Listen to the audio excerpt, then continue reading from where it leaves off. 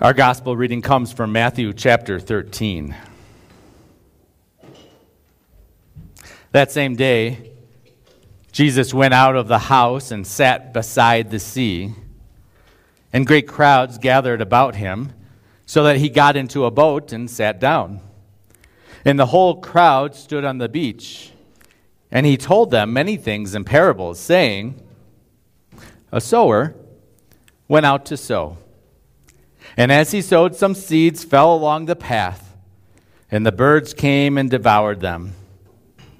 Other seeds fell on rocky ground, where they did not have much soil, and immediately they sprang up, since they had no depth of soil. But when the sun rose, they were scorched. And since they had no root, they withered away. Other seeds fell among thorns, and the thorns grew up and choked them. Other seeds fell on good soil and produced grain, some 100-fold, some 60, some 30. He who has ears, let him hear." And going on in verse 18. Hear then the parable of the sower. When anyone hears the word of the kingdom and does not understand it, the evil one comes and snatches away what has been sown in his heart. This is what was sown along the path. As for what was sown on rocky ground, this is the one who hears the word and immediately receives it with joy, yet he has no root in himself, but endures for a while, and when tribulation or persecution arises on account of the word, immediately he falls away. As for what was sown among thorns, this is the one who hears the word, but the cares of the world and the deceitfulness of riches choke the word, and it proves unfruitful. As for what was sown on good soil, this is the one who hears the word and understands it. He indeed bears fruit and yields, in one case 100-fold, in another 60, and in another 30. This is the gospel of the Lord. Grace to you and peace from God our Father and from our Lord and Savior Jesus Christ. Amen. Is God's word powerful? Does God's word always work? Now, some of you maybe think, oh, of course, we know where Pastor is going with this. Of course he's going to say God's word always works. In my own life, I've seen God's word work. It's working, and it has worked, and it will work in my identity, in my belonging, and in my purpose, right? Identity, it tells me who I am so I can know myself, know to the core. I am the husband of Eden, the father of Joy, Isaac, and Asher. I am the pastor of Christ Lutheran Church. I am a child of God. And that is true. My sins have been taken away by Christ on the cross. I've been given life in his name. God's word is at work in my life. Identity, belonging. I now belong to God's family. I mean, think about this. God, Father, Son, Holy Spirit have eternally been doing this sort of square dance with each other, relationship with each other. And I get to be part of that. I belong. And not only belong to the Godhead as if that weren't enough, but I belong here. I belong with people that believed in Jesus. There is, as we're told in Scripture, neither Jew nor Greek, slave nor free, male nor female, for those who have been baptized into Christ.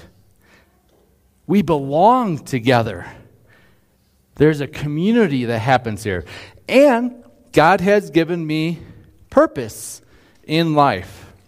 Some of you may know my story, but for those of you who don't, there was a time going into 8th grade before I had started confirmation, and my purpose was, it was questionable at that time, right? Could I be a veterinarian or a chiropractor? Should I hang out with this group of people or that group of people? And let's just say not every group of people always looked maybe healthy. And yet, the church back in Ohio, St. Mark, Chesterland, wrote a letter to my mom, said, hey, does your son want to go into confirmation? And as an 8th grader who had lots of things going through his mind, lots of hormones and emotions, lots of temptations in life, for some reason, I said, I'll go to confirmation class. I'll do this, even though the world was telling me, trying to pull me other directions. To me, that is clear confirmation of who I was as a baptized child of God. And although my parents didn't go to church very often when I was young, they did send me to Sunday school. I heard the Word of God, was nourished. The Word of God had been planted. The Word of God had been fertilized. And at that moment, it wasn't Larry, the 8th grader, that was speaking. No, it was the Holy Spirit working in me to send me on that path. And through that path, I met someone named Ken. And he said, hey, you're about to go into college. Have you ever considered going to a Concordia University, one of our Lutheran schools? And I hadn't up to that point. And I went and I visited and I applied to one college and I got accepted to one college and I went there to Concordia, Chicago. And then from there I went to the seminary in St. Louis. And I've been given a purpose as an individual, a purpose to go and make disciples, to tell people about Jesus, and that Jesus loves them just like he loves me. However, there are times when it seems like God's word isn't working, isn't powerful in my life. I know my identity, but I keep living like someone else. You know what I'm saying? The same sins that I struggled with as an 8th grader are oftentimes, maybe they manifest themselves a little differently today, but oftentimes are right with me today as I struggle to live as a faithful follower of Christ. Belonging. Oh, man. I know where I belong. I trust God's word that we as God's people belong together, and yet sometimes it's hard. Sometimes there are family members, there are neighbors, there are friends who may even believe in Jesus, but relationship with them is difficult. And purpose? One of the things that we're doing right now is we're planting a church, should say it this way, planting a pastor, a missionary in Leadville. And to be quite frank with you, I don't know what I'm doing half the time. I feel lost. What's my purpose in life? I mean, can you identify at all with this? Like, on the one hand, God's word seems to be so powerful. It has given us identity and belonging and purpose in life. And yet, there are other aspects of our life that we look at and we're like, is God's word working? There's different places in our world that we can see this happening today. God's word, we're told in Proverbs chapter 1, God's word is the beginning of knowledge, right? The fear of the Lord is the beginning of knowledge. And yet there's others who would say, nope, God's word is anti-science. It looks foolish. Doesn't look like it's working at all. Some remember the good has done through the church. God has done through the church throughout history. And others look at the church and attack our beliefs as destructive to the common public life together. How can they be so closed-minded, so intolerant? Some people look at God's word and think the way it's impacted the role of women and the lives of women. Jesus, he taught women, he loved women, he treated them not like a possession, which was common in that day and age, but like people. And yet, our world today can sometimes say, ooh, the church is behind the times. It's not very feminist. We, sometimes as the church, we put lots of emphasis on repentance, right? Turning from our sin. We're going this way, now we should go that way. And we take time, like we did in the beginning of the service today, to confess our sins, to feel bad about them. But some will look at that and be like, the church is just full of self-loathing.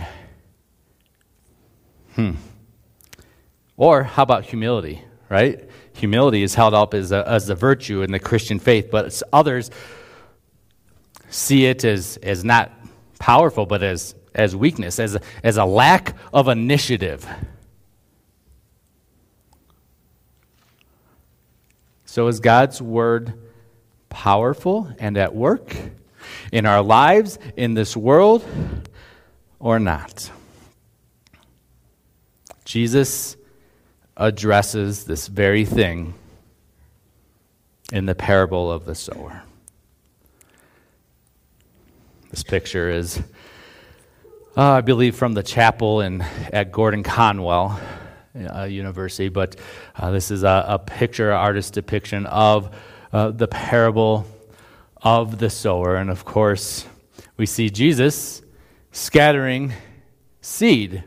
And we know from Jesus' explanation of this parable that the seed is the word of God, right? And that it's scattered liberally throughout the world. And Jesus tells us there are three places where the word of God, the all-powerful word of God, is scattered and yet doesn't seem very powerful. It's snatched up. It's choked out. It withers. There's the path. You can see Jesus walking along the path and some of the seed falling in the path. And if you look in the background a little bit, you see birds. And what are the birds doing? They're snatching up the seed. As soon as is scattered, as soon as it's sowed, the birds snatch up the seed, and who's that dark figure in the background but Satan himself?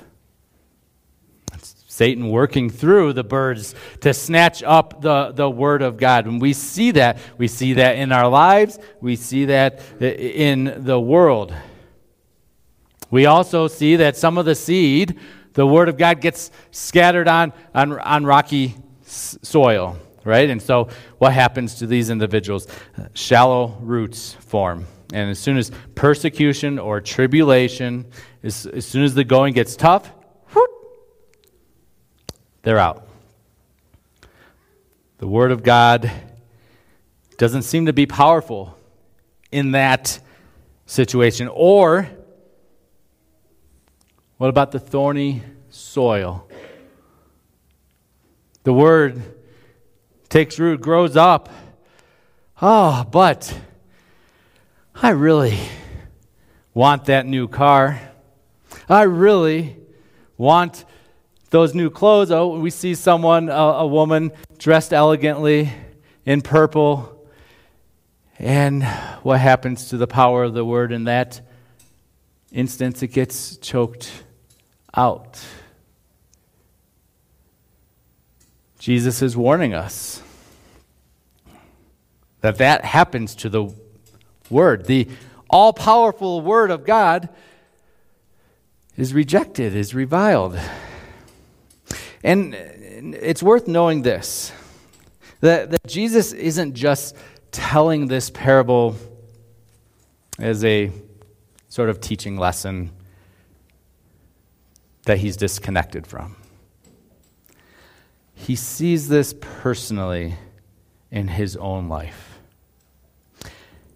Just before this text, at the end of chapter 12, and side note here, like chapter division verses, those are later additions to Scripture.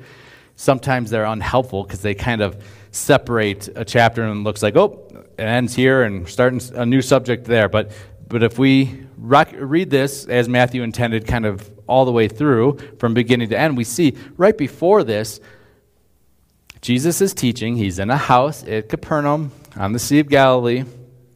And when he's teaching the crowds, who comes to him? His mother and his brothers. Someone comes to Jesus and says, hey, your mom and your brothers, they're out there. You should go out. And Jesus says something really weird. Who are my mother and my brothers? Wait, what? You know, Mary, you know your brothers that you grew up with, your half-brothers, right? What? Jesus goes on to say, these disciples, these who hear the word of God and keep it and believe it and understand it, these are my mother and my brothers. We know from Mark's account of that visitation from Jesus' mother and brothers that his mom and his brothers thought Jesus had gone off his rocker a little bit. They were coming to take hold of him and save him from himself.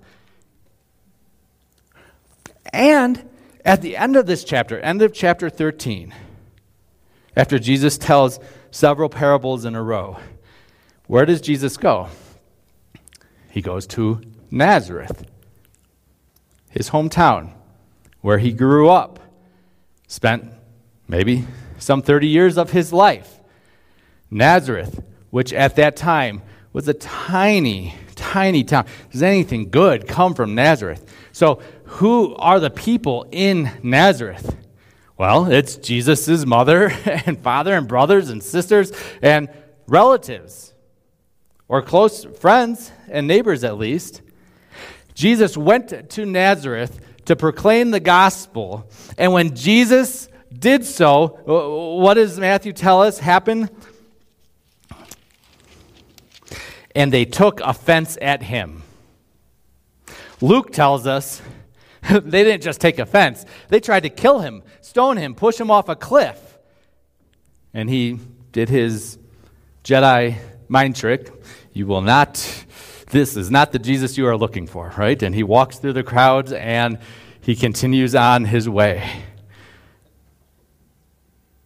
Jesus knew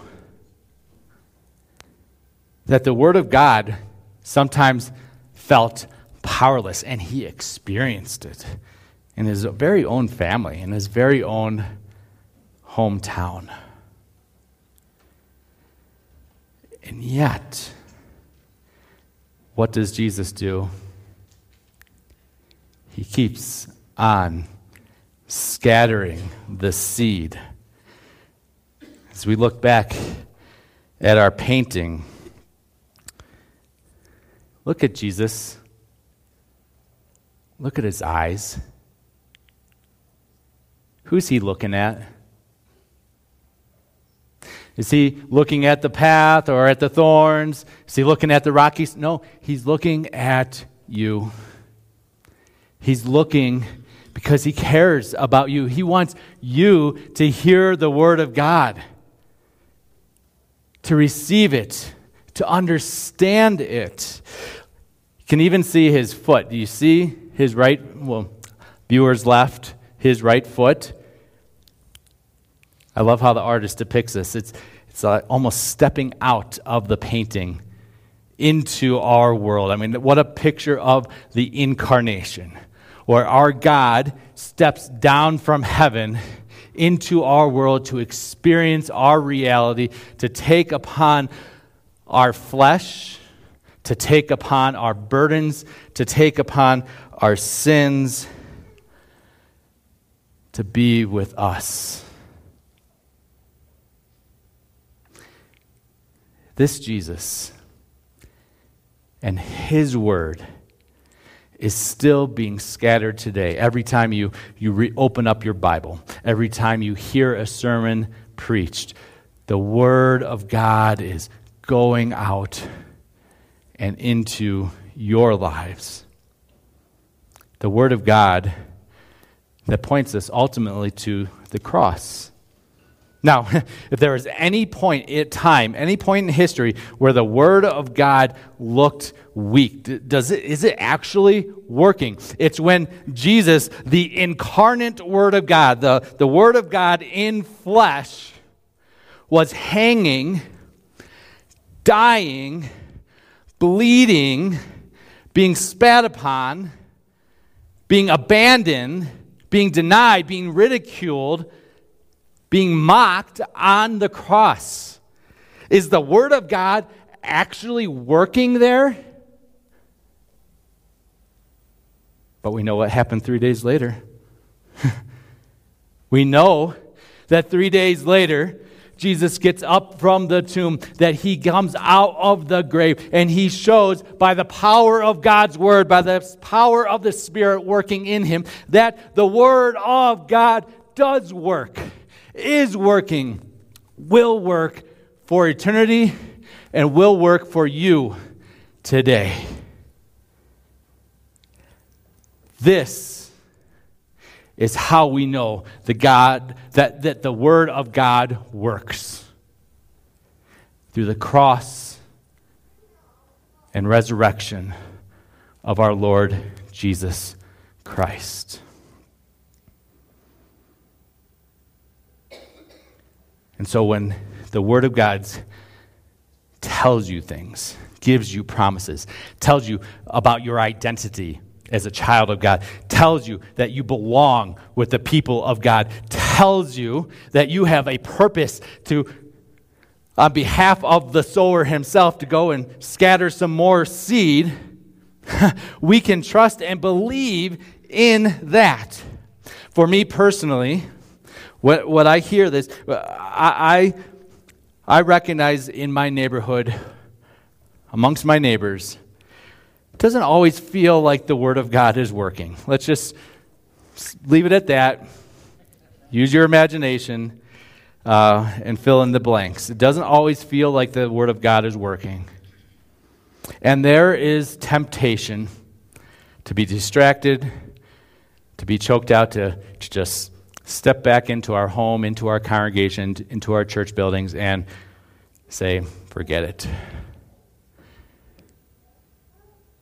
That's what I see with my eyes, but I hear something different with my ears. I hear this, that the Word of God brings people together in community, that the Word of God works.